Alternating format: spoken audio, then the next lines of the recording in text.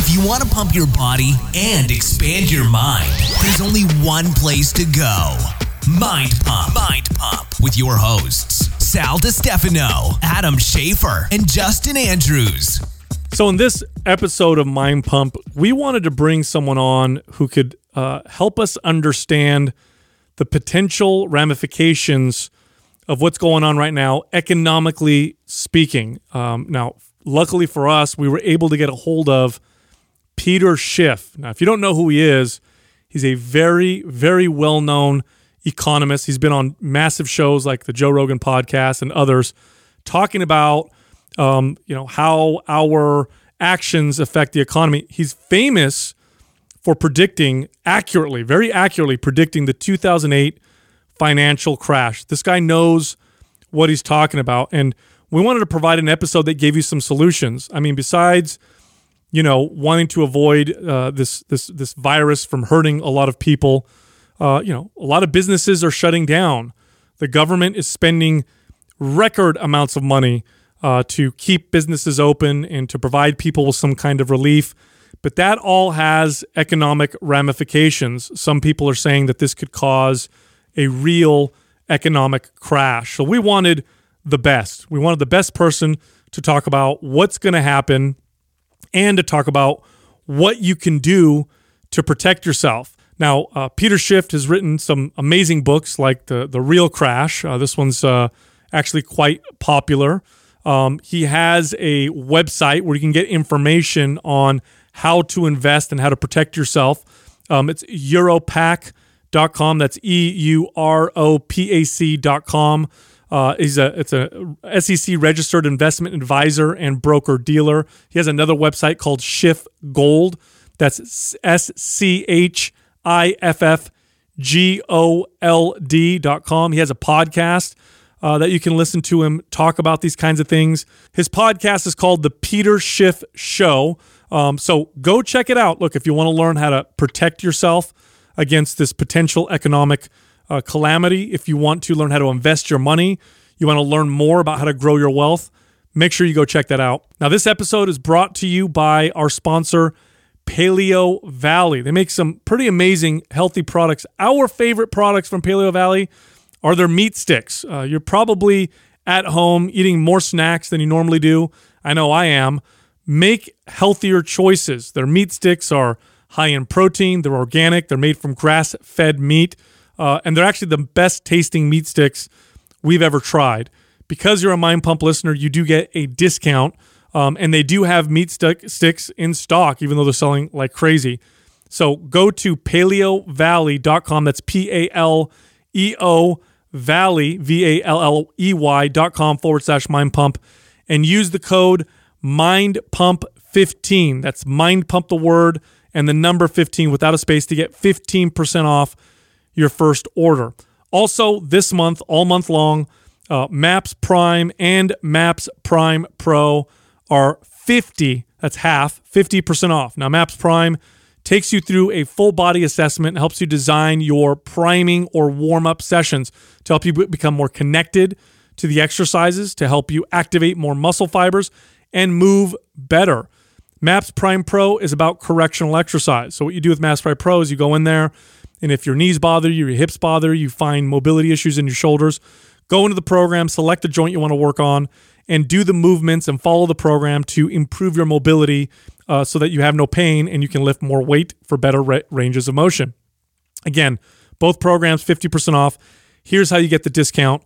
Go to mapsfitnessproducts.com and use the code PRIME50. That's PRIME50, no space, for the discount. So, Peter, we wanted you on the show because these are a bit unprecedented times, and I've heard people say things. People who are kind of on your side say things like the medicine may be worse than the disease, and what they're referring to is the reaction from government, the trillions of dollars that they're trying to pump into what they'll say the economy, the stimulus checks, all this money that may actually cause things to be much, much worse than they are now. What's your stance on what's going on now with how the government is reacting to in terms of economics, the money that they're pumping in? Well, there's no doubt that the cure is worse than the disease, but you have to understand exactly what I'm referring to, because you have to separate the two things that we're doing. So first, you have the efforts to contain the spread of the virus, right? Where everybody is encouraged to stay at home and not to interact and not to go to work, right? So that's part of it. And you can argue whether or not this is actually the appropriate policy.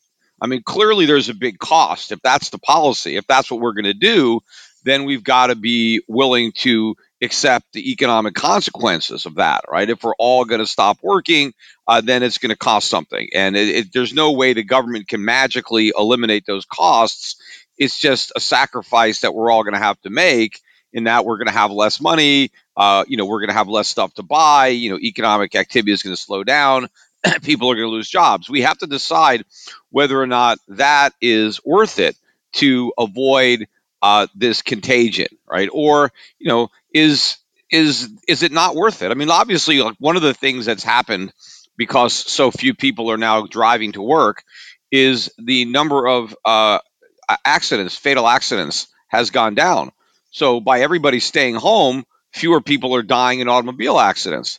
Now, okay, so should we stay home indefinitely so people don't die in automobile accidents? Or, is our automobile accidents an accepted consequence of our lives? I mean, every time we get into a car, we know there's a small chance that we could die in an accident, but we go in a car anyway because we want to enjoy life and we're willing to take that small risk. So the question is, what are we giving up? Is it actually worth the small risk that we end up, getting the coronavirus and then we end up dying from it, which is very, very rare. In fact, the only people that really die from it are people who are old and have a lot of other health problems. And maybe they should be the ones that are staying home, and everybody else should just be going about their lives, maybe a little bit more cautious about washing their hands and about not, getting too close to people. But there's a lot of gaps, a lot of daylight between what we're doing now and that. So that's one thing. And, I'm not an expert on medicine or science. And so I'm not even going to really opine on whether or not this is the correct response. What I am talking about is what the government is doing in addition to that. Because we're all staying at home, the government feels that they have to give everybody a bunch of money, right? So the government has to bail out all the businesses, bail out all the workers, bail out everybody who's supposedly sacrificing, to fight this war on the coronavirus. And the Fed is just creating trillions and trillions of dollars magically out of thin air. And we're handing it to companies, we're handing it to individuals, we're handing it out to states. That is what I think is going to do all the economic damage, because that money is not free. See, nobody is asking, how are we going to pay for all this money? I mean, if all of us are sitting at home and not working, yet we're getting all these checks in the mail, and a lot of people are going to be getting more money not working than they were paid when they actually had work, when they were doing stuff. But they're not producing anything. They're just sitting at home watching Netflix, and the money is just arriving. And so if we're just going to just shower the country with money that didn't exist until the Fed just magically conjured it into existence, what are the consequences of that? We're going to destroy the value of our money. And so people are going to suffer. And all of the things the government is doing to bail out businesses that probably should fail because they're not viable, and everything that we're doing to encourage people not to work is simply going to exacerbate the economic pain that is being created. It's going to delay any kind of recovery. And the other factor that people have to consider is, why is the U.S. economy in such a vulnerable position so that this coronavirus is so harmful?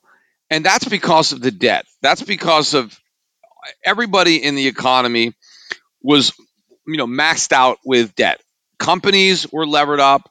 Employees were levered up. So the typical company doesn't have money saved up so that they can go a couple of months without revenue, yet still be able to pay their expenses. I mean, a normal economy, that would be the case. Companies would have a nice reserve of cash in case something goes wrong. I mean, if it's not coronavirus, I mean, a lot of different things can go wrong. And when you operate a business, you need to make sure that if those things go wrong, you're not out of business. So you maintain an adequate amount of reserves.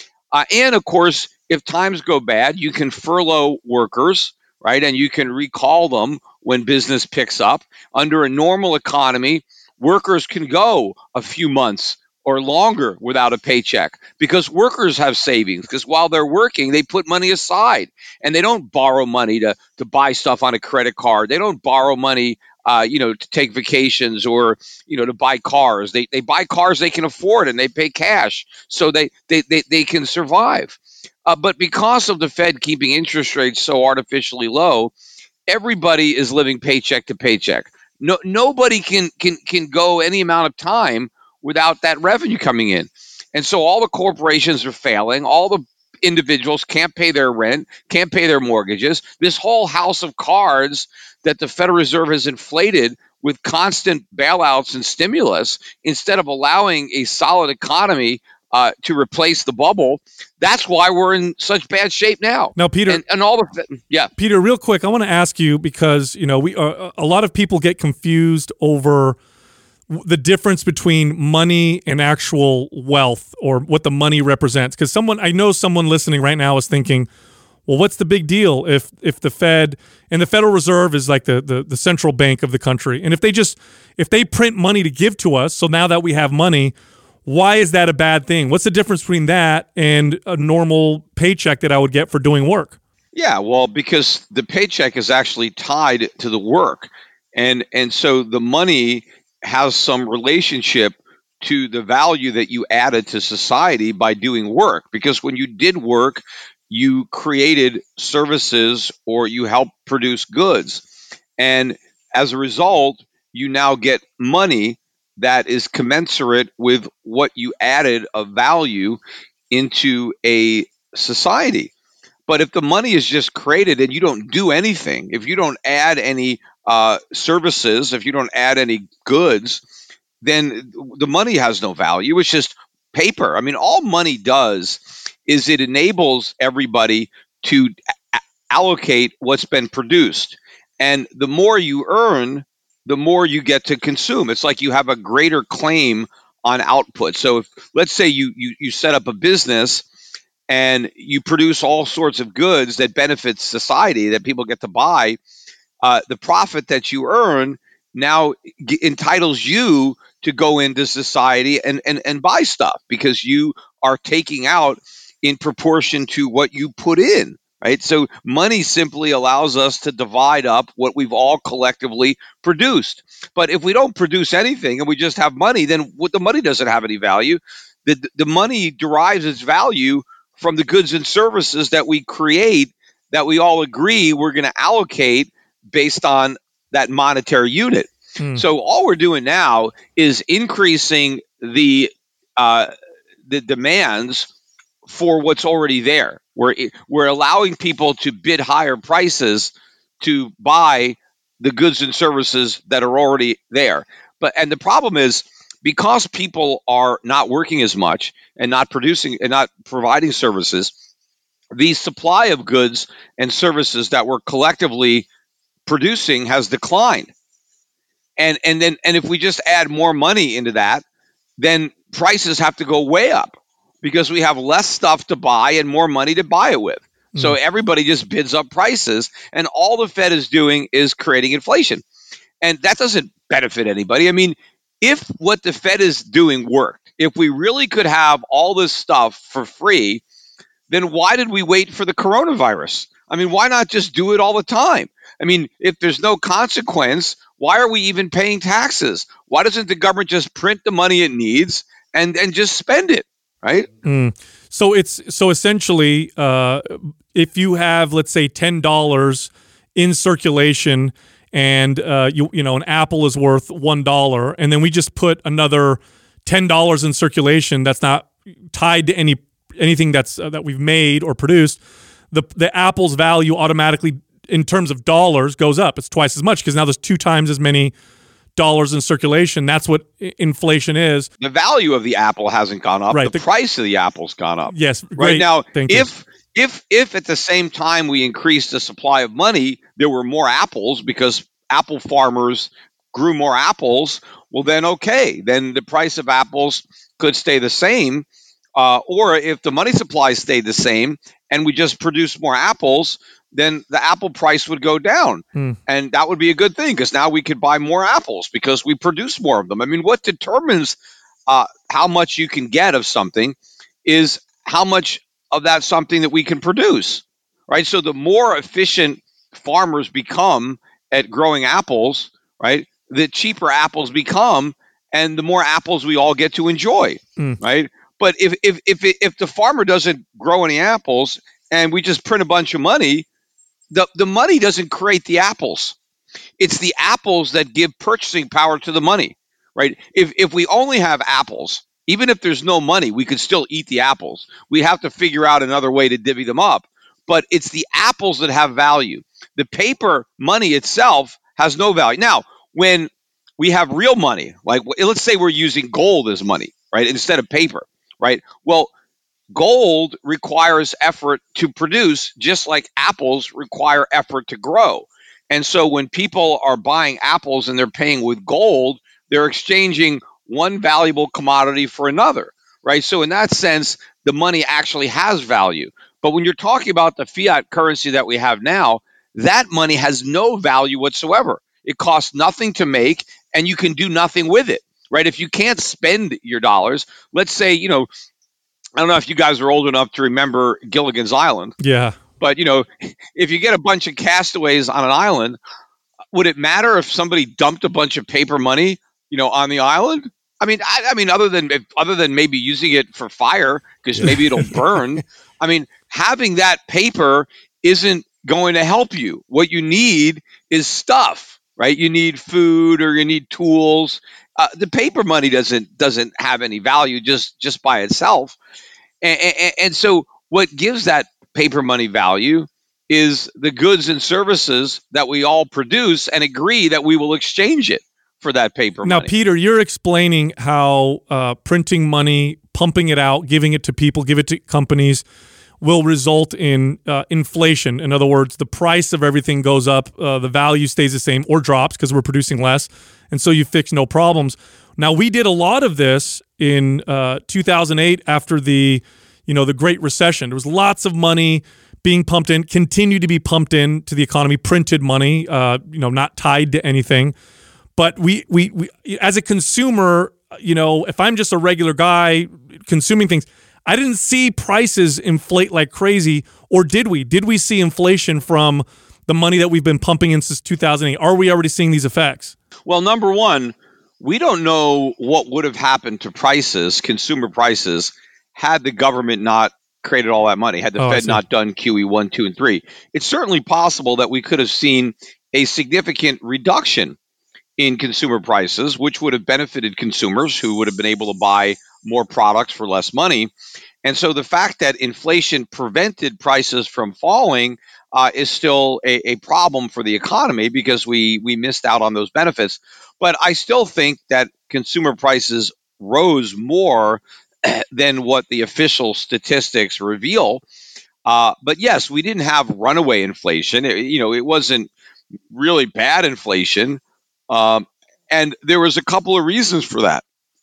One is that the way the money entered the economy, the primary effect was on asset prices rather than consumer good prices.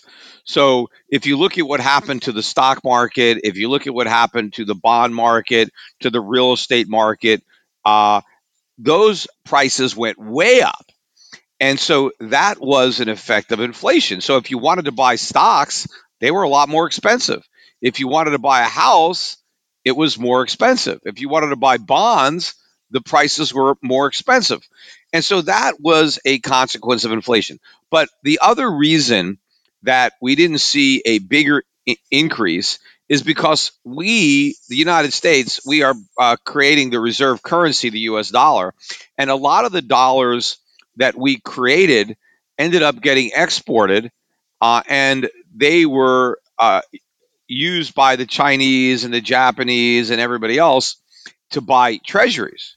But in exchange for the dollars that we sent to China and Japan, they sent us all sorts of consumer goods. So paper money went out and went into the bond market, and all sorts of products went in and filled up the shelves on Walmart and Amazon. So we got all this stuff, but the money, went out. So that kept a lid on prices. But I think what's going to happen this time is the inflation is going to be more in consumer goods than financial assets. I don't think the Fed is going to be able to push up stock and real estate prices again the way it did before. And of course, what they're doing now is much bigger, right? The amount of money that is being printed now dwarfs what we did in 2008. So just because 2008 didn't produce a big increase in consumer prices doesn't mean that what they're doing now won't, when what they're doing now is so much bigger, especially if this is the nail in the dollar's coffin. If the dollar ends up crashing because the world is going to abandon it as the reserve currency and return to gold, which is what I think will happen, then all that paper money that the Chinese and the Japanese and the Saudis and the Russians and everybody else have been holding on to, all that money comes back, right? They start selling their treasuries and they get their dollars and they're like, you know what? We don't want to hold on to these dollars anymore, so let's buy something with them. And the only place their legal tender really is in America. So now what do the Chinese do with their dollars if they don't want to buy our bonds? They come in here and buy stuff. They'll buy property, or they'll buy used cars and they'll ship them back to China, or they'll buy all sorts of stuff. And what they'll also stop doing is sending us stuff, right? Because we're not going to be exchanging dollars for goods anymore. So a lot of these goods that are being produced in Chinese factories, they're not going to be shipped to the United States. They're going to stay in China. And the Chinese consumers are going to buy those goods. Americans are going to go without those goods. So now the Fed's going to be cranking out all this money, and the money's not going to get sent to China. It's going to stay here, but there's going to be nothing to buy because the Chinese aren't sending us their goods anymore. So prices could just go through the roof, and we could just have massive inflation. How do you see this unfolding? Is it going to be, because you see things like, obviously we're infusing money right now. We also are putting holds on foreclosures. Is it going to be like a fall off the cliff thing, or are we going to see this like slowly trickle and it's just going to continue to go down? What's your prediction? Well, maybe it'll be a slow trickle until it becomes a complete waterfall. But yeah, I mean, the things that we're doing now, we're encouraging people not to pay rent. And so once people have skipped their rent for a few months, I mean, are they going to stop paying again? I mean, maybe people are going to start to think of not paying rent as some kind of a civil right. Like, why should I have to pay rent? Yeah. I mean, I should be able to just live for free. Why should I have to have a job? I'll just keep getting these unemployment benefits, which are higher than what I got. And, once the government, starts giving something to voters, it's very hard to take it away. I mean, nobody wants to vote to take it away. So a 3-month moratorium on evictions becomes a 6-month moratorium, becomes a 1-year moratorium. And once you can't be evicted, well, why pay rent? What's the point? I mean, you're not going to get evicted anyway. If the bank can't foreclose on you if you don't pay your mortgage, well, then why pay your mortgage? No. Then why pay? Why pay anything? I mean, so the government is creating this moral hazard. What we need to do is allow the free market to function. They want to talk a lot about World War II, and they try to compare this to World War II about sacrifice. But, nobody got bailouts in World War II. Nobody got stimulus checks in World War II. What people got were tax increases. The government raised taxes massively during World War II, and Americans loaned money to the government, not the other way around. The government didn't loan any money to Americans. American citizens loaned the equivalent of trillions to the government so they could pay for the war.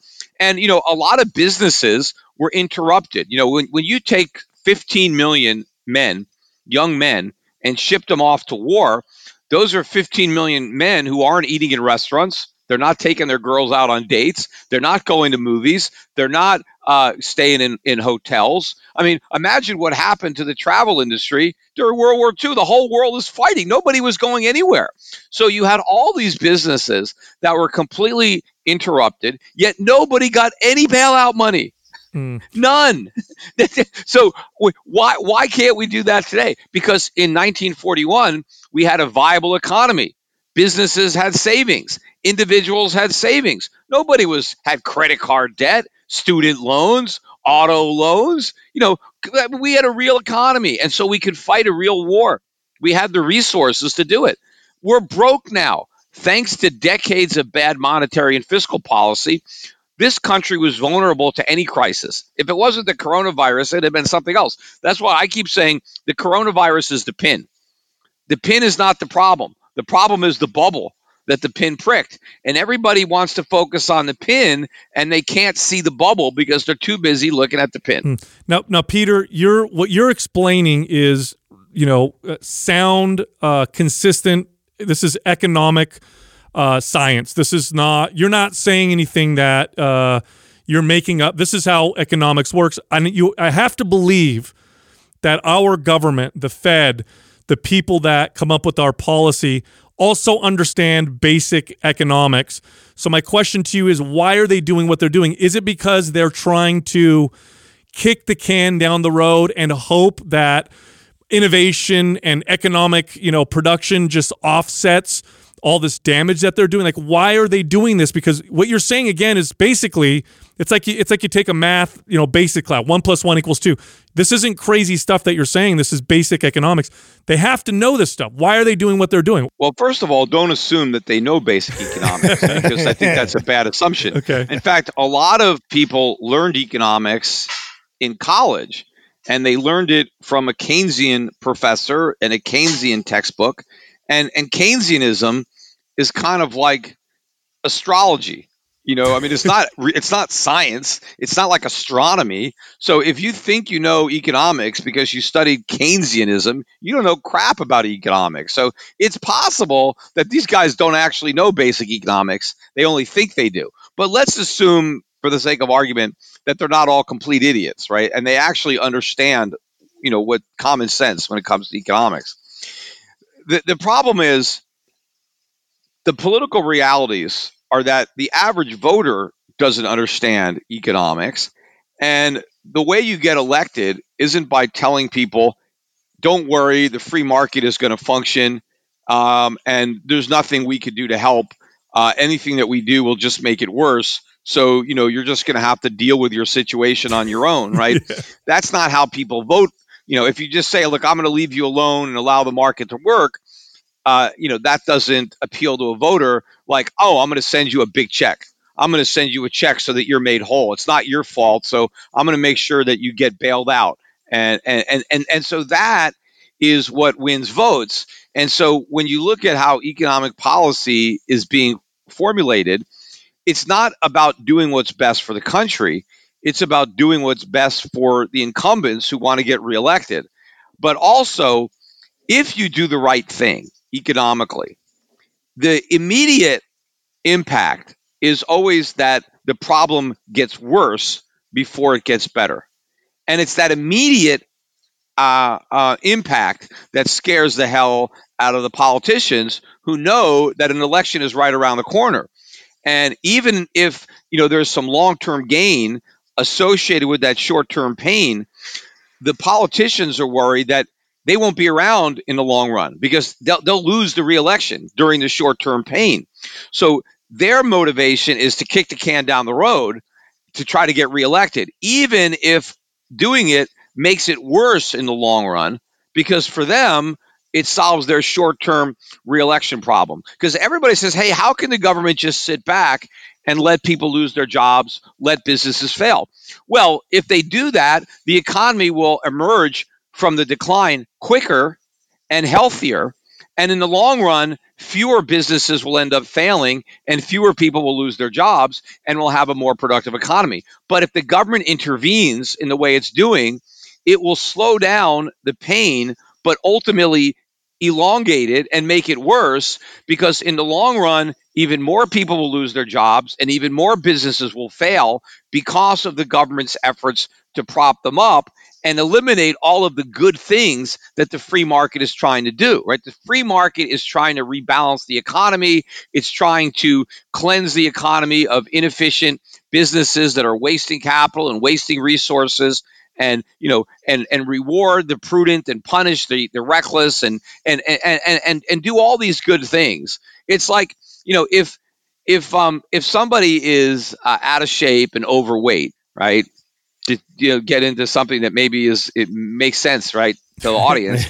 If somebody is really out of shape, they smoke, they drink, they don't exercise, and they're just out of shape. And you say, okay, I got a solution for you. This is what you have to do. You're going to stop eating all this junk food. You're going to go on a diet, and you're going to exercise. You're going to do cardio. You're going to do weights. You're going to do all this stuff.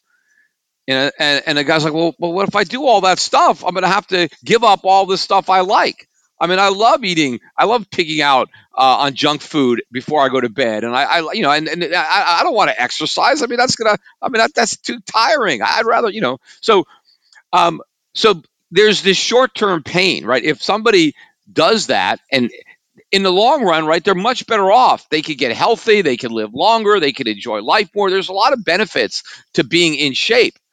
But in order to get that way, you have to make some changes that are disruptive. Mm-hmm. What happens is a politician comes along and says, oh, you don't have to do any exercise. You don't have to diet. Just take this pill. This will just make you lose weight in your sleep. Oh, okay. Yeah, that sounds great. I don't want to do this. I don't want to do this stuff. They want to promise gain with no pain. Right. Now, but it doesn't work. Now, great analogy, Peter. But I'm going to run a counter to you, because I guarantee someone listening right now is thinking, okay, 1941, money went full fiat, meaning it's not connected to anything now. They can print as much as they want. But 1971. Sorry, it went full, right? Okay. But objectively speaking, whether you go back from 1941, 1971, whatever, objectively speaking, today, life is easier, it's better, we got more stuff, it costs less for the most part. So why then, if all this, we've had this bad policy, this bad economic policy, how come then life has objectively just still gotten better? Is it in spite of the policies? I mean, what's going on? Why are we better off then still? All right, well, first of all, I won't even accept the premise that we're necessarily better off. I mean, some of us are, clearly. And that is despite government, not because of government. Because, yes, we have had a lot of technological advancements, over the past 50 years. I believe that we would have had even more technological advancements had we had less government, had we been more free, had we paid lower taxes, had we had less regulation. I think scientific achievement, industrial achievement would have been much greater. But still, despite everything that the government has done, we have still managed to improve on our knowledge and our efficiencies, than what we had, 50 years ago or 100 years ago. And of course, we've been living beyond our means, right? One of the reasons that people live a better life is because they're indulging themselves today. I mean, nobody has anything saved for retirement. So you could go back and look at American life, let's say as late as the 1960s, early 1960s. People were saving for their retirement. So they had money, to retire. In the interim, if you were a typical guy, in 1960, 1950, 40, even if you didn't even graduate high school, you could earn enough money to get married, support your wife, who did not have a job. She did not have to work. She stayed home. She did the cooking and the cleaning, and maybe even had a house help. So you could support that woman, that wife, on your blue collar job, right? That you didn't even go to college for. And you could have 2 or 3 kids, 4 kids. You could raise them. You didn't have to borrow any money. You had no credit cards. You made enough money to actually be able to support your family on your income without going into debt. And you could also save for retirement. So today, that's impossible. Even the average college grad can't support a wife today. So the wife has to have a job just to be able to pay the rent or to pay the mortgage. And they're doing that with debt, even with both people working, even with a husband and wife both working full-time jobs. Sometimes they're working 2 jobs. They still have no savings. They're still on debt. Whereas a guy in 1950 did all that without his wife and without the debt. And so are we really better off now than we were despite all of the technology? And in fact, if you go back and you look at the changes in America from like 1900 to 1890 or to 1950 or compared to from 1950 to now, or whatever this 1880, whatever this similar period is, life improved much more back then, right? If you looked at America in 1880, right, versus 1950, nobody had electricity, nobody had cars, nobody had air conditioning, no one had telephones, there was no movies. People in 1880 didn't live much different than people lived in 1680 or 1480. But all of a sudden, we started to have a free market revolution. We had sound money. We ended the Civil War, right? We're on a gold standard, limited government. And we had this industrial revolution where people now have electricity, indoor plumbing. They have refrigeration. They have air conditioning. They have telephones. They have airplanes. They have cars. If you took somebody in a time machine from 1880 to 1950, they would be completely amazed at everything they saw. It would be, oh my God, it would be unbelievable the difference in the quality of life between reading by candles and having to go to the bathroom in an outhouse and having to all the things to just going into a kitchen in 1950 with all those appliances that none of them existed. People, they didn't have laundry machines, they didn't have dishwashers. All that stuff was here in 1950. The only real difference between 1950 and now is we have cell phones and we have personal computers. But other than that, we don't have. It's not that much different as far as life. The improvement in life, and if you figure that we're working a lot harder and we have a lot less to show for it, so we could be so much richer than we are if we had maintained that trajectory. Like I used to watch this show called The Jetsons. I was a kid, 1960s. Astro. And so when they wrote the 60s, they made this, Hanna-Barbera made the cartoon. They just assumed that life would continue to evolve the way it did. So in the future, George Jetson, who is the husband, right? Judy, his wife, she doesn't have a job. And George only works 2 days a week, right? For like 4 hours a day. And he was like, oh, these 2-day work weeks are killing me. I pushed the button like 8 times. People are working less, right? People are enjoying more leisure and more freedom because we've continued to advance our technology and make capital investments that free up labor so that people don't have to work as much. That is the idea. That is the goal of society. It's not a goal that anybody is orchestrating on their own, but ultimately what capitalism does is it replaces labor with machines so that all of us don't have to work as hard and we can have more leisure. We can do the things in life that we enjoy, not the stuff that we have to do, because we can produce more. And we get more goods, we get more services with less human effort going into it. And then everybody benefits from the abundance of goods that are produced, goods and services. But what's happening now is we're not doing that. We're trying to figure out how we want to make sure that we're all working hard. I mean, that is not what people want. People don't want to work hard. They want to work as little as possible and have as much as possible. And that free markets ultimately do that. And we were moving in that direction. I mean, that's why women stopped working. Once upon a time, women had to work. So did men. Children used to have to work. The reason that children stop working isn't because of child labor laws. No, it's because that their parents or their father was able to become more productive based on the gains in productivity from the free market, that the kids didn't have to work anymore. That's what happened. That's why you still have child labor in some countries. It's not because their parents are mean. It's because it's the only way they could feed them. So, Peter, if let's say, because I think we would both agree that we don't have a lot of faith in the government shrinking. That's what it would take, right? It would take government having to shrink, and that's probably not going to happen based off of what we've seen for the last few decades, for sure.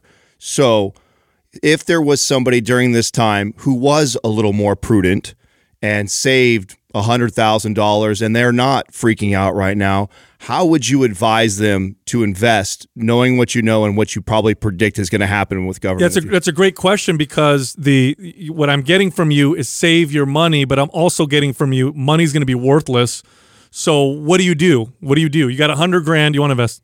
Yeah, actually, absolutely, because the key to economic growth is savings. Savings is what provides the capital for businesses to expand and invest in the equipment and create the jobs that delivers prosperity.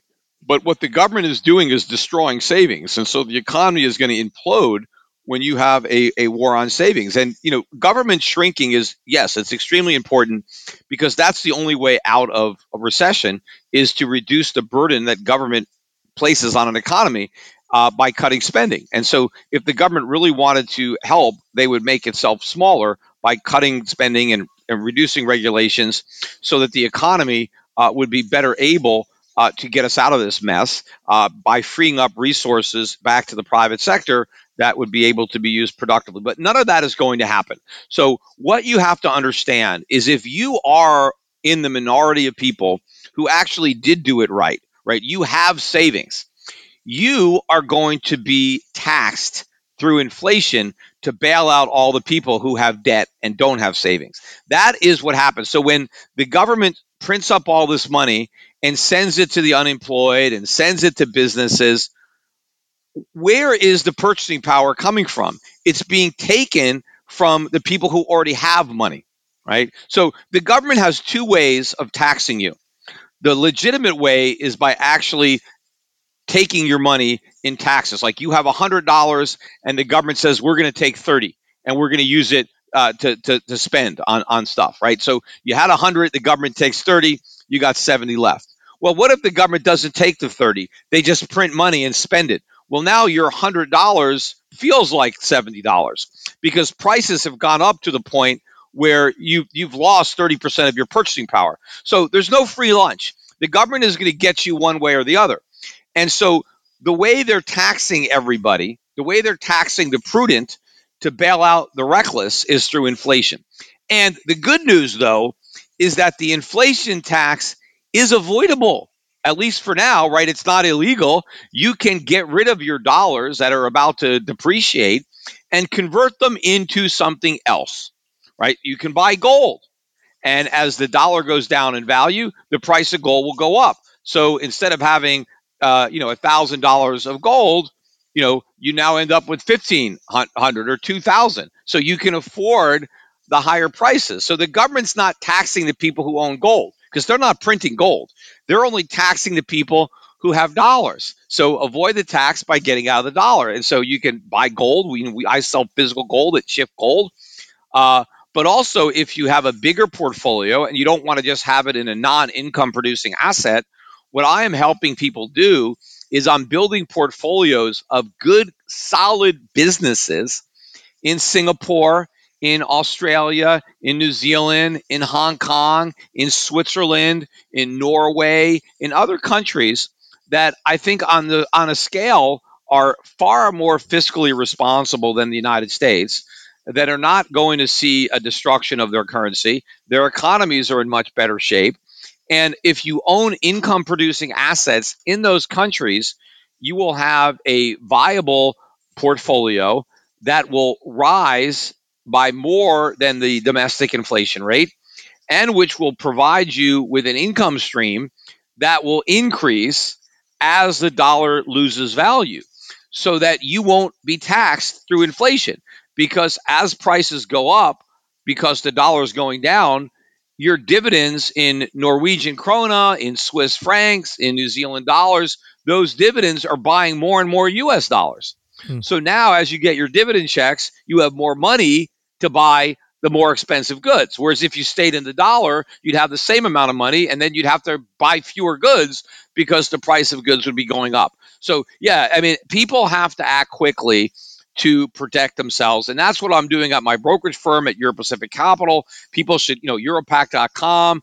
You should reach out to me, talk to my brokers about getting your accounts transferred over to us, funding accounts, moving over retirement accounts, and getting out of U.S. financial assets, particularly bonds, but also U.S. stocks, which remain very overvalued, and prepare yourself to escape this inflation tax, because it is going to wipe out the retirement of so many Americans. We talked about, women entering, the workforce. The real entry where women really started to work was in the 1970s. And the reason that happened was because when we went off the gold standard in 1971, the dollar lost about 2/3 of its value, right? The Deutschmark went from you could buy 4 marks to the dollar. It went down to 1.5. The Swiss franc went from 23 cents. You could buy a Swiss franc from 23 cents. It went up to 75 cents in that decade. You got 360 Japanese yen for $1 in 1971. By 1980, you were only getting about 150, right? So the dollar went way down. That's why oil prices went up so much. Oil went from $3 a barrel to $30 a barrel. The reason that happened, it wasn't because OPEC jacked up prices. It's because we tried to buy oil with paper instead of gold. And so once we started given paper, well, the price went up. And so prices went up. But what happened was wages did not go up nearly as much as prices. And so what happened was now all of a sudden the husband, based on the big increase in prices, his pay wasn't enough to support his wife anymore. So the wife now had to go get a job. Right? It wasn't because of women's lib that all these women started working. They were liberated when they didn't have to work. The minute they were forced to work, they lost that liberty. And so it was a reduction in the standard of living when now all of a sudden the kids have to fend for themselves. There's no one taking care of the house. I mean, and I'm not like a male chauvinist. I mean, it's fine if the woman wants to work and the guy wants to take care of the house and the kids, okay. But if nobody can take care of the house and the kids because everybody is forced to work, I don't think that's an achievement. I don't think that's something that we should think is an advancement. I think that is a reduction in our quality of life. I agree. But I think what's going to happen this time, right, is that it's not just women are going to start working because they're already working. I mean, I don't know, maybe we'll have to send the kids to work and take them out of school. But the other thing that's going to change dramatically is retirement is going to be a thing of the past. I mean, because if you look at a movie, if some of your kids will watch, you're watching something from the 1950s, and they see the mom at home, like, oh, well, why isn't she at work? Oh, well, there was once a time mothers didn't work. They were able to stay at home, and when the kids came home from school, they were there, and they were doing, because it looks very foreign to most kids because all they know is their moms have jobs just like their dads. There's no difference. Well, I think at some point in the future, people might look at a movie from this time period and they'll see an older person who's not at work. Hey, why is that? What's that guy doing? He's just playing golf in the middle of the day. Oh, yeah. Because once upon a time when people got old, they retired and what's that? What does that mean? They stopped working because the inflation is going to destroy the value of everybody's savings, everybody's pensions, everybody's Social Security benefits. So nobody is going to retire. The money is going to retire. Peter, you said something earlier, and I want to take you back to it so the audience could get a better understanding. Could you give us a quick economic lesson on the difference between Keynesian philosophy versus like free market philosophy in economics. Or Austrian, right? Right. Yeah. So if obviously they're teaching it in schools, I have a friend that actually has his degree, and we argue all the time. I'm a free market guy, and him and I go back and forth, and he's got the degree in economics, and I'm assuming that the reason is because this is how he was taught. Could you school me and our audience on really what the fundamental differences are between those two?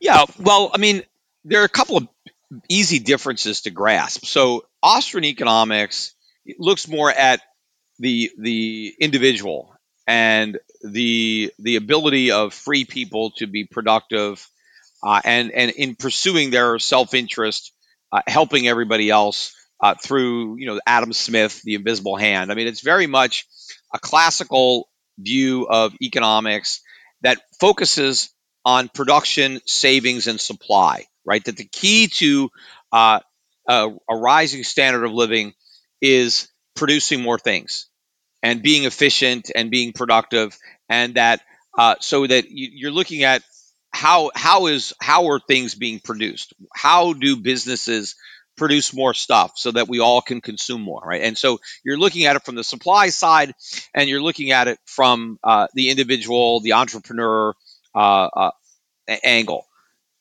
And Austrians see money as just another commodity, a mother good. When money is gold, right? They look at it money as a commodity that you exchange for other commodities, or the way I described it when it comes to fiat money. But the Keynesians look at government as an enabler of prosperity. That and the way they do this is through increasing demand, right? They don't look at problems in economics as an absence of supply. They look at it as an absence of demand, right? There's just not enough demand. People aren't buying enough. We need more buying. And so they want to focus on things that stimulate demand. And they think, well, let's have government spend money, let's have government print money, and we're going to have demand. But what they don't understand is demand without supply means nothing. And they don't understand the difference between the legitimate demand and desire, because you don't have to stimulate desire. I mean, everybody wants everything, right? It's not like I need to be stimulated to want stuff. I want all kinds of things. The limiting factor is what I can afford. And the government can't make things more affordable by creating money. What makes things more affordable is greater production that brings down the cost. Right, when cell phones first came out, if you remember the first cell phone in the 1980s, really, these things cost thousands of dollars to buy back then, and to use them was very expensive. I mean, I remember when I got my first cell phone, I barely used it, because if someone called me, I would be really quick because it was so expensive to make the call. But what increased the demand for cell phones wasn't people wanting them more, because everybody wanted one. It was a question of, could you afford it? The reason everybody has them now isn't because the demand for cell phones went up. It's because the price went down, because production went up, because businesses became so much more efficient at producing cell phones that they became affordable to everybody. It wasn't just Gordon Gekko who could afford a cell phone. It was everybody. It was his maid that could afford a cell phone. And so the Austrians recognize a basic economic principle that supply is what creates demand, that you can't demand something that hasn't first been produced. And so government can't stimulate production by stimulating demand. Demand gets stimulated all by itself simply through the productive process. And if there's a bunch of goods that aren't being consumed, all that has to happen is the price has to be allowed to fall, and now they're going to get bought. You don't have to print more money to stimulate those sales. Just let prices come down to the point where people can afford. And but you have Keynesians now. They seem to think that the worst thing that can happen to prices is that they go down. Yeah, right? They think, we need government to prevent prices from going down. Why? Prices, they try to argue that, if prices go down, nobody will buy anything, which is a bunch of nonsense. I just talked about cell phones. I mean, the reason that we're buying cell phones is because the price went down. I remember the first time I saw a high def television. I walked into like a Good Guys or like one of these places, $10,000 and back then. it was 10,000. The first one I saw was $10,000, and it wasn't even a big screen. It was maybe like 28 inches. I don't remember, 32 inches, and it was $10,000. But I remember looking at it, and I was amazed. I was like, it's like looking through a window, right? Compared to what I had back then. I really would have liked that television set, but I didn't want to spend $10,000 to buy it. I didn't like it that much. Was it $10,000? The first television sets that came out in the 1940s, the sets themselves were like a huge piece of furniture, but the screen was about 2 or 3 inches. It was only black and white. And the first television set was as much money as a car. Who bought it? Really, really rich people that bought it just so they could tell their friends. And what could you watch? There was like 2 hours of programming on CBS, and you had to watch within a certain window of time to even see it. But now everybody has multiple TVs because they're dirt cheap, right? So the idea that nobody will buy television sets if the prices go down is nonsense. The only reason we all have them is because the price goes down. Everybody who buys a computer today knows if they just wait a year, they can buy a better one for less money. So why do people buy computers? Because they don't want to wait a year. They want it right now. The Keynesians don't understand the time value of things. They think that we will wait indefinitely to buy something at a lower price if we think the price is going to go down. No, the only reason people don't buy something waiting for a lower price is because they can't afford it.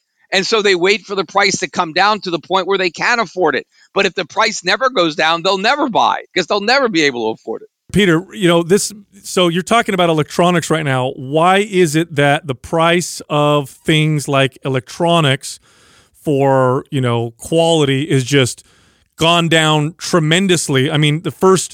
Like you said, the first Walkman was $300 and something. In those dollars, you adjust for inflation, it's like $800. I could probably find a cassette player on Amazon right now for $5 or $10. Why is it that electronic prices have gone down, but the cost of things like education and healthcare has exploded? Well, because education and healthcare are heavily subsidized by the U.S. government. So anything that the U.S. government gets involved in, the price is going to go up. That's how government works. They subsidize things.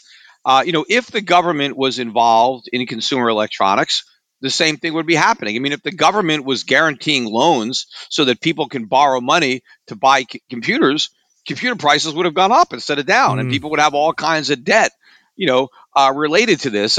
You can see if you look at medicine, because it's really easy, because you could take a look at medicine where the government is involved and where it's not. You could take a look at cosmetic procedures, like you could look at orthodonture, right? What it costs to put braces on your kids' teeth. Braces today are a fraction of what they cost 20, 30, 40 years ago. The same thing with eye LASIK surgery, which, you can get your eyes fixed at a fraction of the cost of what the same procedure cost 20, 30 years ago. And even all cosmetic procedures, breast implants, liposuction, all this stuff is cheaper. And the reason is because there is a free market in it. There is no government subsidy to get these procedures. There's no insurance and third-party payer, which is only there because of government's the tax law, where people get insurance tax-free. If you have a job and your employer pays you a salary, you pay income taxes. But if he gives you insurance, it's tax-free. So that has created an artificial demand for people to prefer insurance to cash. And so then instead of getting cash and then buying medical care, they get insurance, and then they run everything through a third party, which has dramatically increased the cost of basic medical care. Things that used to be very inexpensive, back in the 1940s and 1950s. If you had a baby, you could go to the hospital, for 2 weeks and have a baby, and the average guy could afford it, no problem. You didn't need insurance, And now you go and you get a baby, you're out of the hospital the next day because it's so damn expensive. And it costs, like a brand new car because everybody pays for it with insurance. I mean, if medical treatment used to be inexpensive in this country before the government got involved in subsidizing it. The same thing with education. My father went to college. He didn't borrow any money to go to college. And he came from a relatively poor family. So how did my father pay for college? He had a summer job. He waited tables over the summers, and that's all it took. And based on doing that, he could pay all of his tuition, all of his room and board. It didn't cost his parents any money, and he worked his way through college just like most of his friends. I mean, that was a common thing to work your way through college if your parents couldn't afford to pay. And by the way, it wasn't expensive. So if your parents were upper middle class, it was no big deal to pay for college. But if they were lower middle class or upper lower class, all right, the kid's got a job. It was no big deal. Why is college so expensive today? Because the government is so heavily involved in subsidizing college and in in paying for college and making loans for college. But if the government was not involved in any way in college, if there was no government scholarships, if there were no government guaranteed loans, college would be much cheaper today than it was when my dad went, because of all of the advances that there's been. I mean, when my dad went to college, they didn't even have photocopy machines. I mean, let alone computers. I mean, they were so inefficient back then. If you take a look at all the tools we have today, plus a lot more people are going to college now than when my dad went. When my dad went to college, probably 10% of the high school grads went to college. Now it's probably 50% or 60%, something like that. There's something called economies of scale. If when my dad went to college, the average class had, 50 people, and now the average lecture has 500 people, it should be cheaper per person. If we're educating a lot more people, then the cost per person should be going way down, not up, especially when you consider all of the advancements that colleges have today to make them more efficient that did not exist 70 years ago. So if you got government completely out of education, college tuition would implode. It would be so cheap to go. It's only government. Anything the government gets involved in, you can see it. It becomes extremely expensive. The free market lowers costs and increases quality. The government does the opposite. It reduces quality and increases cost. I have this philosophy or this theory that I have that I've shared on the show before, and I don't know how sound it is, and I would love to hear you comment on it. That I believe so strongly in the free market that it'll find its way still, even if government still keeps trying to get involved. And I think we see an example of that in the Silicon Valley right now, where we live, where you have Facebook, Apple, Google, and they're building these massive, almost their own economy, where they have grocery stores and dentists and doctors and lawyers and movie theaters all on campus. And what is to stop a company like Google or Apple that has employees? Let's say the average income, I think at Google is like $200,000. So they are making $200,000 US dollars right now. But what does this stop them from saying, would you like $200,000 US dollars, or would you rather have $10,000 US dollars and we'll give you 300,000 Google dollars, which you can use to spend anywhere on any of our campus, which supplies basically all the things that you would normally like. What is to stop a company from doing something like that? Well, I mean, obviously, any private company could create a superior form of currency to the US dollar. Right.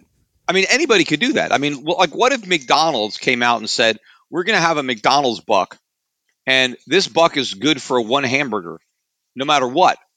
Right. So at least you know that you can get a hamburger. It's backed by a hamburger. They have enough locations that, right, you take you get a hamburger. And even if you don't eat hamburgers, somebody wants them. And so you can exchange it. Right. Because what we have now is backed by nothing. Right. That's why I think and this it is would possible. be nice. I mean, airlines could issue currency backed by frequent flyer miles. I mean, any company that's big enough that you have confidence is not going to go out of business can issue a currency that could circulate as a medium of exchange, and people could decide what they want to be paid in, right? Merchants could decide, yes, I trust Google bucks, I trust McDonald bucks, I trust any of these currencies, and they can circulate. But the only thing that stops that is the government, because the government doesn't like competition. So the minute you create money, the government, comes at you like you're some kind of terrorist. And there's all sorts of rules and regulations that would basically make it prohibitively expensive for anybody to do that.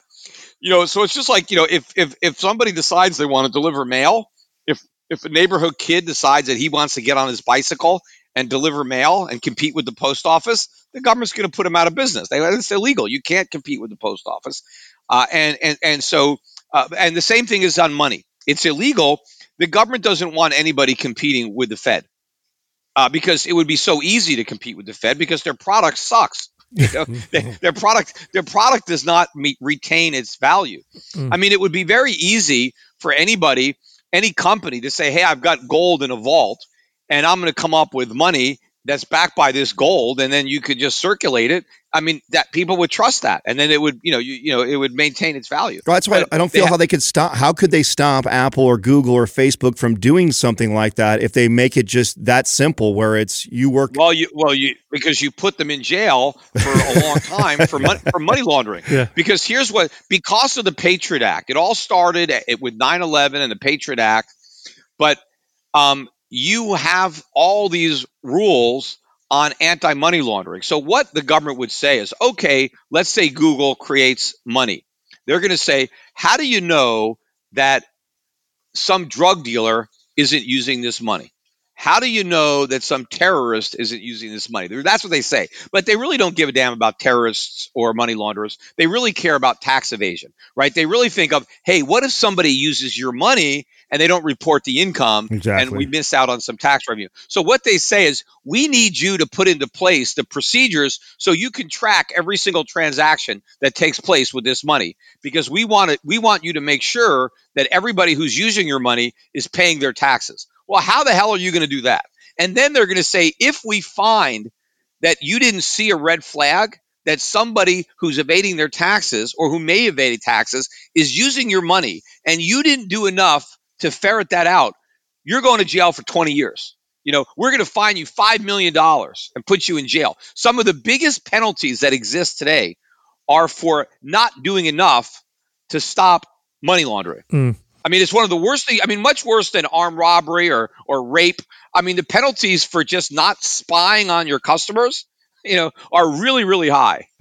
So that's the problem. I feel like there's still loopholes for this. I feel like if it's not money you create, it's just you provide a service of all these things that, it allows you to. As long as you don't allow it to be transferred. See, the minute you allow the value to be transferred, now you've created a medium of exchange. You've created a currency. And now you're subject to money laundering. And let's take out transfer and just say that when you now work for our company, that you get to go to the movies at least twice a week. You get to go to the grocery store at least once a week. You get to go to the dentist once a year. And that, like, they just put a package together and it's a free quote unquote service. And we just pay you less per year. How do they pay those people, though? That's the other question. I mean, they could do that unless the IRS says that you have to include the value of those services as part of your compensation and pay taxes on it. I mean, because the problem is that the government can legislate and they got the guns, so they could do whatever they want, and they don't. And if you're out competing them, they can shut you down. I have a question for you about after 2008. Unprecedented amount of money pumped into the economy. Lots of people ran to gold because it's a great protection against the devalue of the dollar. Gold's price went through the roof. Everybody expected the dollar to crash, but it didn't. In fact, the dollar's value actually did better later on, and gold kind of fluctuates depending on if people want. How did that happen? Why didn't the dollar just keep going down at that point? Why did it kind of stay? Because I remember going to Europe, and the dollar's value after 2008 it was a little while after that.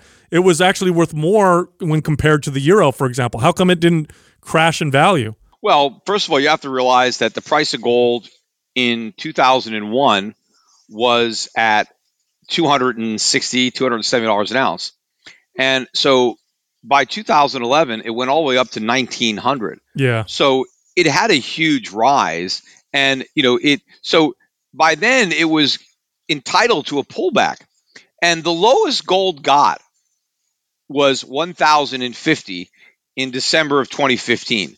So the lowest it got was about 4 or 5 times where it started to rise. Oh. So gold had a big move, right? People forget how much gold moved up leading up to and during the earlier part of the '08 financial crisis. Also, the dollar fell precipitously from 2001 to 2008. In fact, in 2008, the dollar was at an all-time record low against the yen, against the euro, against the Swiss franc.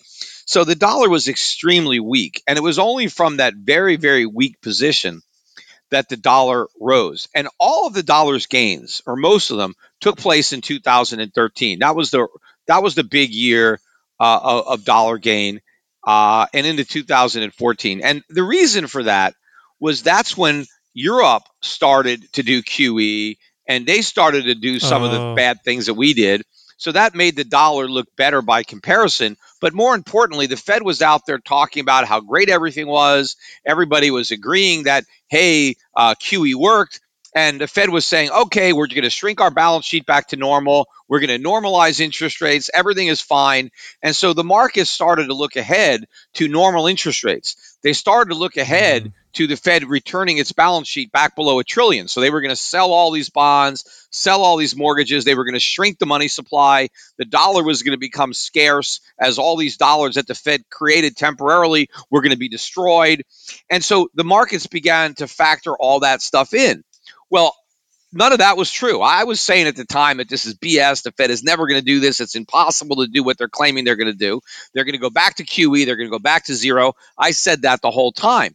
Well, obviously, I've been proven right. The Fed is back at zero, QE4. And in fact, I always said that QE4 would be bigger than 1, 2, and 3 combined. And it already is, and it's just getting started. Now,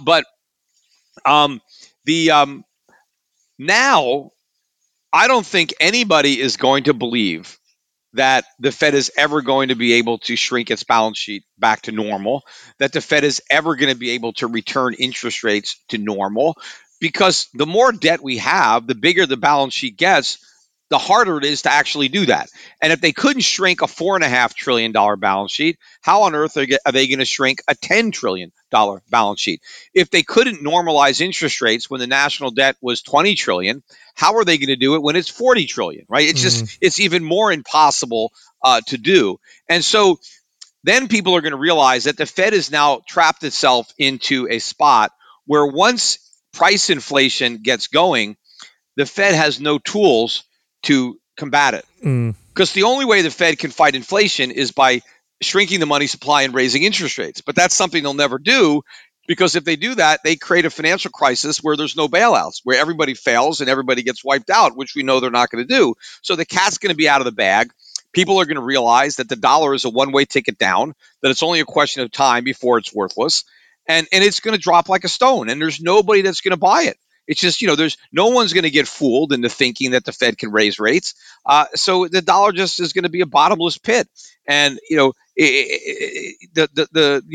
worst thing that you can do is be the last one left holding the bag. I mean, the first people out are going to have the best position. So gold, silver, probably good investments. What about assets? What about buying things like property? Land and stuff like that. Do you think that would be smart as a way to kind of protect yourself or hedge against what seems to be at some point inevitable? Yeah, well, that's exactly what I mentioned earlier. That's what I'm helping my clients do at Euro Pacific Capital, is to buy real assets, to buy land through property trusts. We own land in Singapore and New Zealand, places like that, commercial property, industrial property, agricultural land. That makes sense. But it doesn't make sense to buy a lot of assets in America. It makes sense to buy assets abroad. And the reason for that is, if I'm correct, America is going to be a much poorer nation in the future than it is today. And as a result, assets in America are going to have less value relative to assets in wealthier countries, right? It only makes sense, right? Real estate is a function of how much you can sell it for or what you can rent it for, right? Well, rich people can pay higher rent than poor people. So if you own a piece of property surrounded by poor people, you can't rent it out for very much money. But if you have a property where you have a lot of rich people, they'll pay higher rent. So I want to find the countries that are going to be richer in the future, and I want to buy my real estate there. I don't want to buy my real estate in countries that are going to be poorer in the future, because now my real estate is going to have less value. Now, if it's a particular piece of property, like it's oceanfront property in Hawaii, maybe on Maui, okay, well, rich people can always buy that, right? It's not, but if you're talking about in the heartland, like somewhere in a suburb of Indiana, I mean, no Japanese tycoon wants to buy a vacation house, in the middle of nowhere. So that real estate is only going to be a function of the real income of the people that are in commuting distance of that house, and I think when you have massive inflation and people are spending a lot of their money on food and a lot of their money on energy and stuff like that, they don't have money left over to pay their rent. Right. So rents are going to come down. And when everybody is renting out their basement and renting out their attic, when everybody has 2 or 3 roommates and several families are living in the same house because that's the way they can cut their costs. I mean, look, this is going to be a disaster for the U.S. So you don't want to invest in the U.S. now. When you want to invest in the U.S. is after everything crashes, when everything is really a mess. And then if we finally see the error of our ways and have free market reforms and shrink government and cut government spending and create the foundation for a free market-led savings and investment recovery, then you come back and you buy up all these assets real cheap. That's what you do. But you don't buy them now. Well, what worries me is that it'll be blamed on capitalism, and instead of running towards the more market, what'll end up happening is we'll run towards stronger central government, which historically, when you see crashes, that tends to happen. You tend to get stronger, more tyrannical central government, which actually brings I mean, that's exactly what's going to happen. That's what happened in 2008. Because I remember, in 2008, Congress had a commission. And the commission was to look into why the financial crisis happened. Right, that was the whole idea. And I tried very, much. I kept writing, and I had people call. I wanted to testify at those hearings because I knew exactly why the financial crisis happened, because I predicted it for the exact reasons that it happened. I went through the housing bubble and how it was being created and what was going to happen. I mean, I nailed that crisis. I have not seen anybody explain the crisis better after it happened than my explanations years before it happened. So I was like, okay, I'm the one that predicted the crisis. And I'm commonly credited as being the guy that forecast it. Can I testify as to why the crisis happened? No, they wouldn't let me there. The only people who were allowed to testify were people who said we had a crisis because we didn't have enough government. We had too much capitalism. We had too much free markets, that if only we had more regulations, that it wouldn't have happened. And that, of course, was the opposite is true. Had we had free market regulations, it wouldn't have happened. But because the government interrupted the natural regulations of the market, it created the bubble and created the crisis. And so, yes, the government always creates a crisis by interfering with capitalism. And then when the crisis happens, they blame the crisis on capitalism, not on their interference with it. Right. And the solution is always to do more of what caused the problem, which always makes the next problem worse. So, yes, that is what's going to happen initially. That is what's happening now. It's going to get blamed on capitalism. So things are going to have to get really, really bad before anybody considers blaming government. See, that's what has to happen. The government has to make it so bad, right, that people are starving, that they're lining up for hours for food, right, that there's all sorts of civil unrest. Things have to get really, really bad. And then, there's a revolution against government. But what we have to make sure is that the government doesn't have the means to suppress that revolution. Because we have no more privacy anymore, no more rights, no more freedom. They take away all the guns because they want to make it so that we're all basically slaves. Wow. That's what happens with these communist countries. See, these communist leaders come to power in a communist revolution. They always promise to make everybody's lives better, right? They promise, if we just get rid of the bosses, get rid of the capitalists, they won't exploit us anymore. We'll all have better lives. And so people believe that, but it doesn't take long before the communists destroy everything, and people are much poorer. And then the only people who have money are the people who are in the Communist Party, right? The people who are in government that have all the connections, they're the ones that have the money. And there's no longer a meritocracy. But let me just finish this thought. Yeah. So then what happens is the people want to escape. The people want to leave communism, and now the government has to make it illegal. They have to lock you up. They have to build walls to keep you from fleeing, because nobody wants to live in a worker's paradise, because they find out that it's not paradise, it's hell. Right. Yeah. Love it. And now, so that leads me to this question. How do you think this whole situation with the coronavirus, with the economic hit that we're already taking right now, and we're in an election year, how do you think this is going to affect the election? Do you think it's going to make it more likely that someone like Donald Trump gets reelected, or do you think it's going to make it more likely for someone like Joe Biden to get elected? I got mixed feelings on it. I mean, I tend to think that it makes it harder for Trump to get reelected because, to the extent that we're in recession and it's a bear market and people are unemployed, when they go to vote, they don't tend to reelect the incumbent. I mean, that's historical.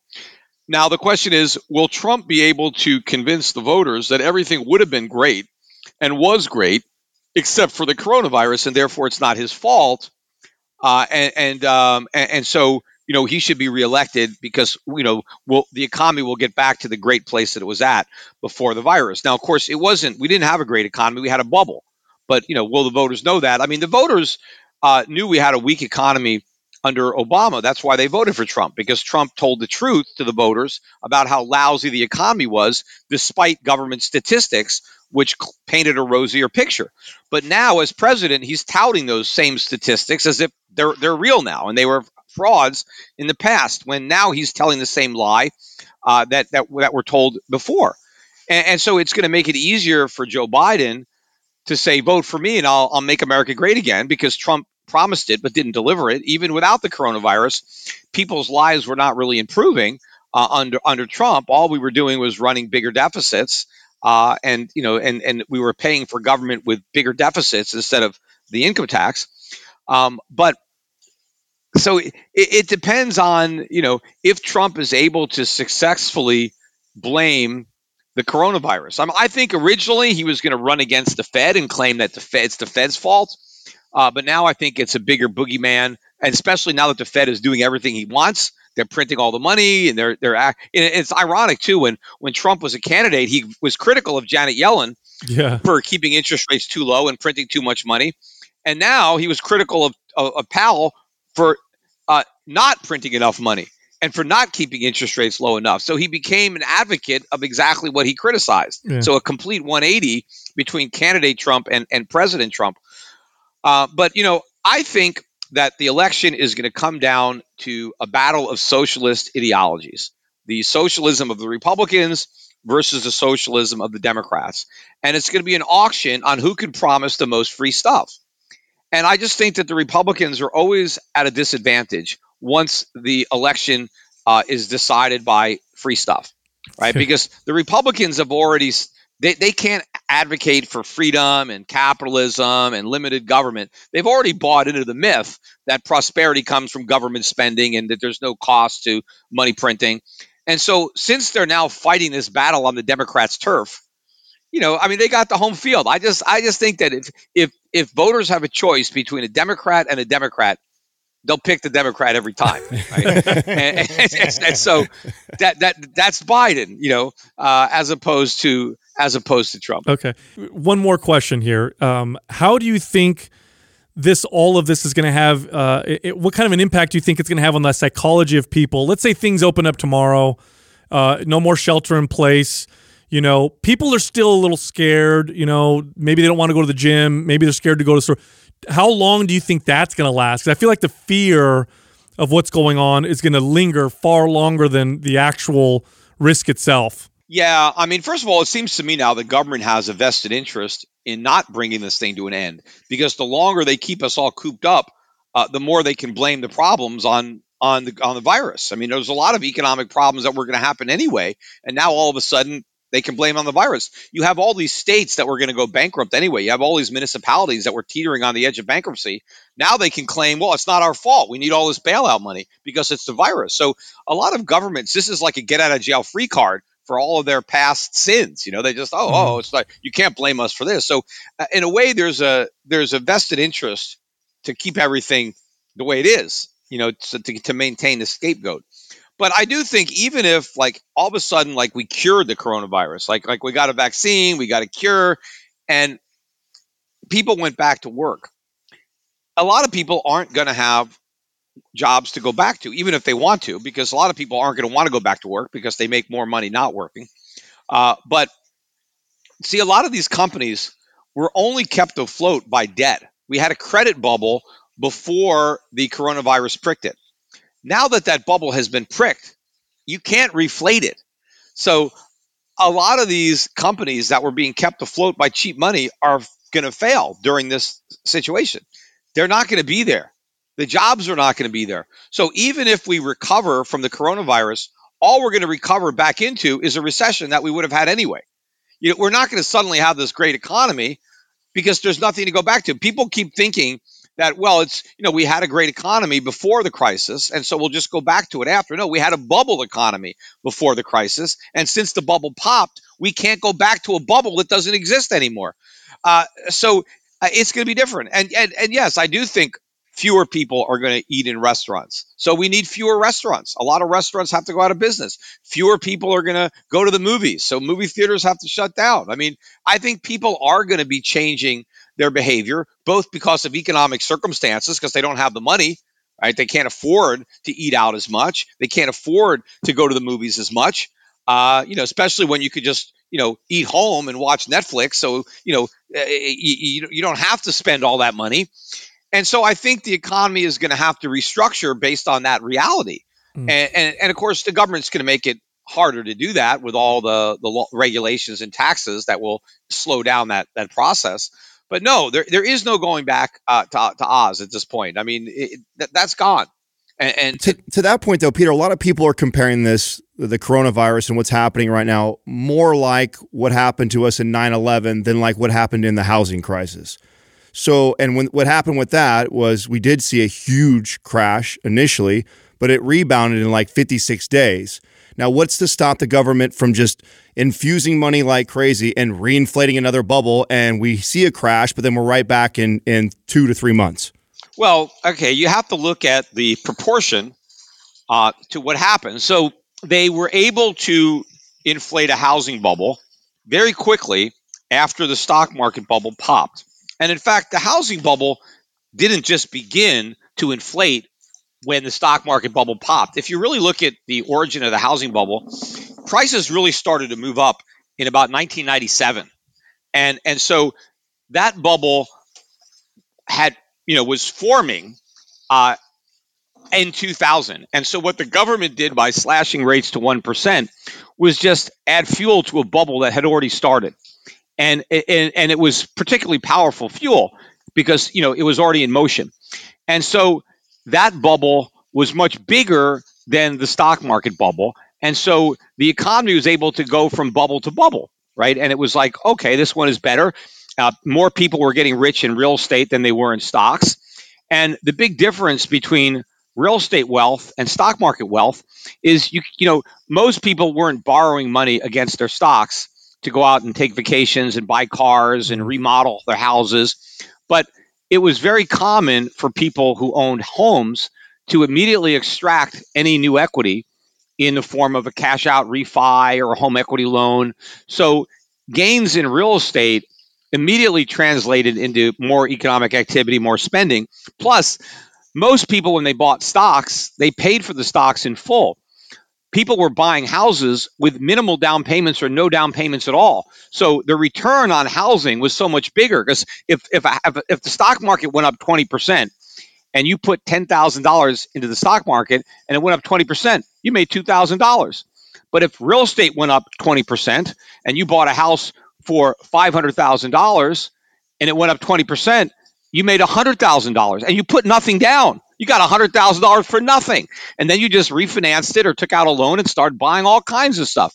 So that bubble was powerful enough that it created a phony recovery. Now, when that bubble popped in 2008, since it was a much bigger bubble than the stock market bubble, the resulting financial crisis was much worse. And I was warning about that for years because I knew that the problem with the real estate bubble was not the people who bought houses, but the people that loaned them the money. I knew that they weren't going to get their money back. So I knew a drop in the housing market would produce a financial crisis, which is what happened. But when that happened, instead of learning from their mistakes and allowing a free market recovery, we then inflated an even bigger bubble in housing, in stocks, in bonds. I mean, there are people that call it the everything bubble. Corporate buybacks, student loans. I mean, the government flooded the market with credit, much more than it did between 2001 and 2008, right? Because all Greenspan did was take interest rates to 1%. And they only stayed there for about a year and a half, and they did no quantitative easing. So that was, nothing compared to, the stuff that went on after 08, which is nothing compared to what's gone on now.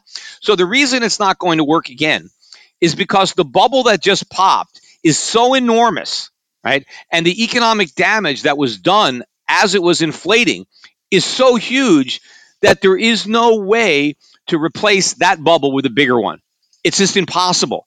Just if they try to do it, they end up destroying the dollar. We end up, we overdose on stimulus. We die. Like if you build up a drug habit that is so big, if every time you need to restart the habit, you need more and more drugs, eventually you could take, you need so many drugs that you can't even survive the dose that's required to get high.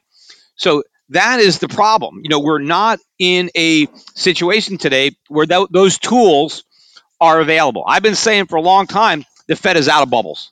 There's no more bubble blowing. There's no more rabbits in the hat. This is it. We're now going to have to deal with the consequences of the 2001 bubble, the dot-com bubble, of the housing bubble, and of this bubble. Because every time a bubble popped, we kicked the can down the road by making a bigger bubble. And then when that bubble popped and now we have a bigger can, we kicked that one. So now we have all these unresolved problems from going back decades that the market was never able to resolve and restructure from because we didn't want to deal with the pain. We kept delaying it to a later date. Well, we finally caught up to the can, right? This is it. No more kicking. We're going to have to deal with it, and it's going to be horrific. But at least on an individual level, as I said, if you want to come through this thing solvent financially, if you actually want to increase your wealth as other people are getting wiped out, you can do that as long as you make the right investments. That's what I've been doing personally, and that's what I'm trying to help as many Americans do through my broker-dealer, Europe Pacific Capital. Thank you very, very much. Very, very. I think it was a great podcast for people to kind of learn a little bit about what's going on. And I appreciate you giving people options because it is scary to hear a lot of the stuff that you're saying. And it would be really scary if we were left without any options. Yeah. And, people can listen to my podcast, The Peter Schiff Show. It's at schiffradio.com, on YouTube, on my YouTube channel, Schiff Report. I'm putting out a lot of content. I've been saying that, the only thing spreading faster than the coronavirus in America is ignorance, economic ignorance. So I've got the antidote for that. I've got the vaccine for that. And that's my podcast. I'm talking the truth. You're not getting the truth from your conventional sources of information. And so if you want to understand what's happening and more importantly, what's going to happen, you need to listen to my podcast. Thank you for listening to Mind Pump. If your goal is to build and shape your body, dramatically improve your health and energy, and maximize your overall performance, check out our discounted RGB Super Bundle at mindpumpmedia.com. The RGB Super Bundle includes MAPS Anabolic, MAPS Performance, and MAPS Aesthetic. 9 months of phased expert exercise programming designed by Sal, Adam, and Justin to systematically transform the way your body looks, feels, and performs. With detailed workout blueprints and over 200 videos, the RGB Super Bundle is like having Sal, Adam, and Justin as your own personal trainers, but at a fraction of the price. The RGB Super Bundle has a full 30-day money-back guarantee, and you can get it now plus other valuable free resources at mindpumpmedia.com. If you enjoy this show, please share the love by leaving us a 5-star rating and review on iTunes and by introducing Mind Pump to your friends and family. We thank you for your support, and until next time, this is Mind Pump.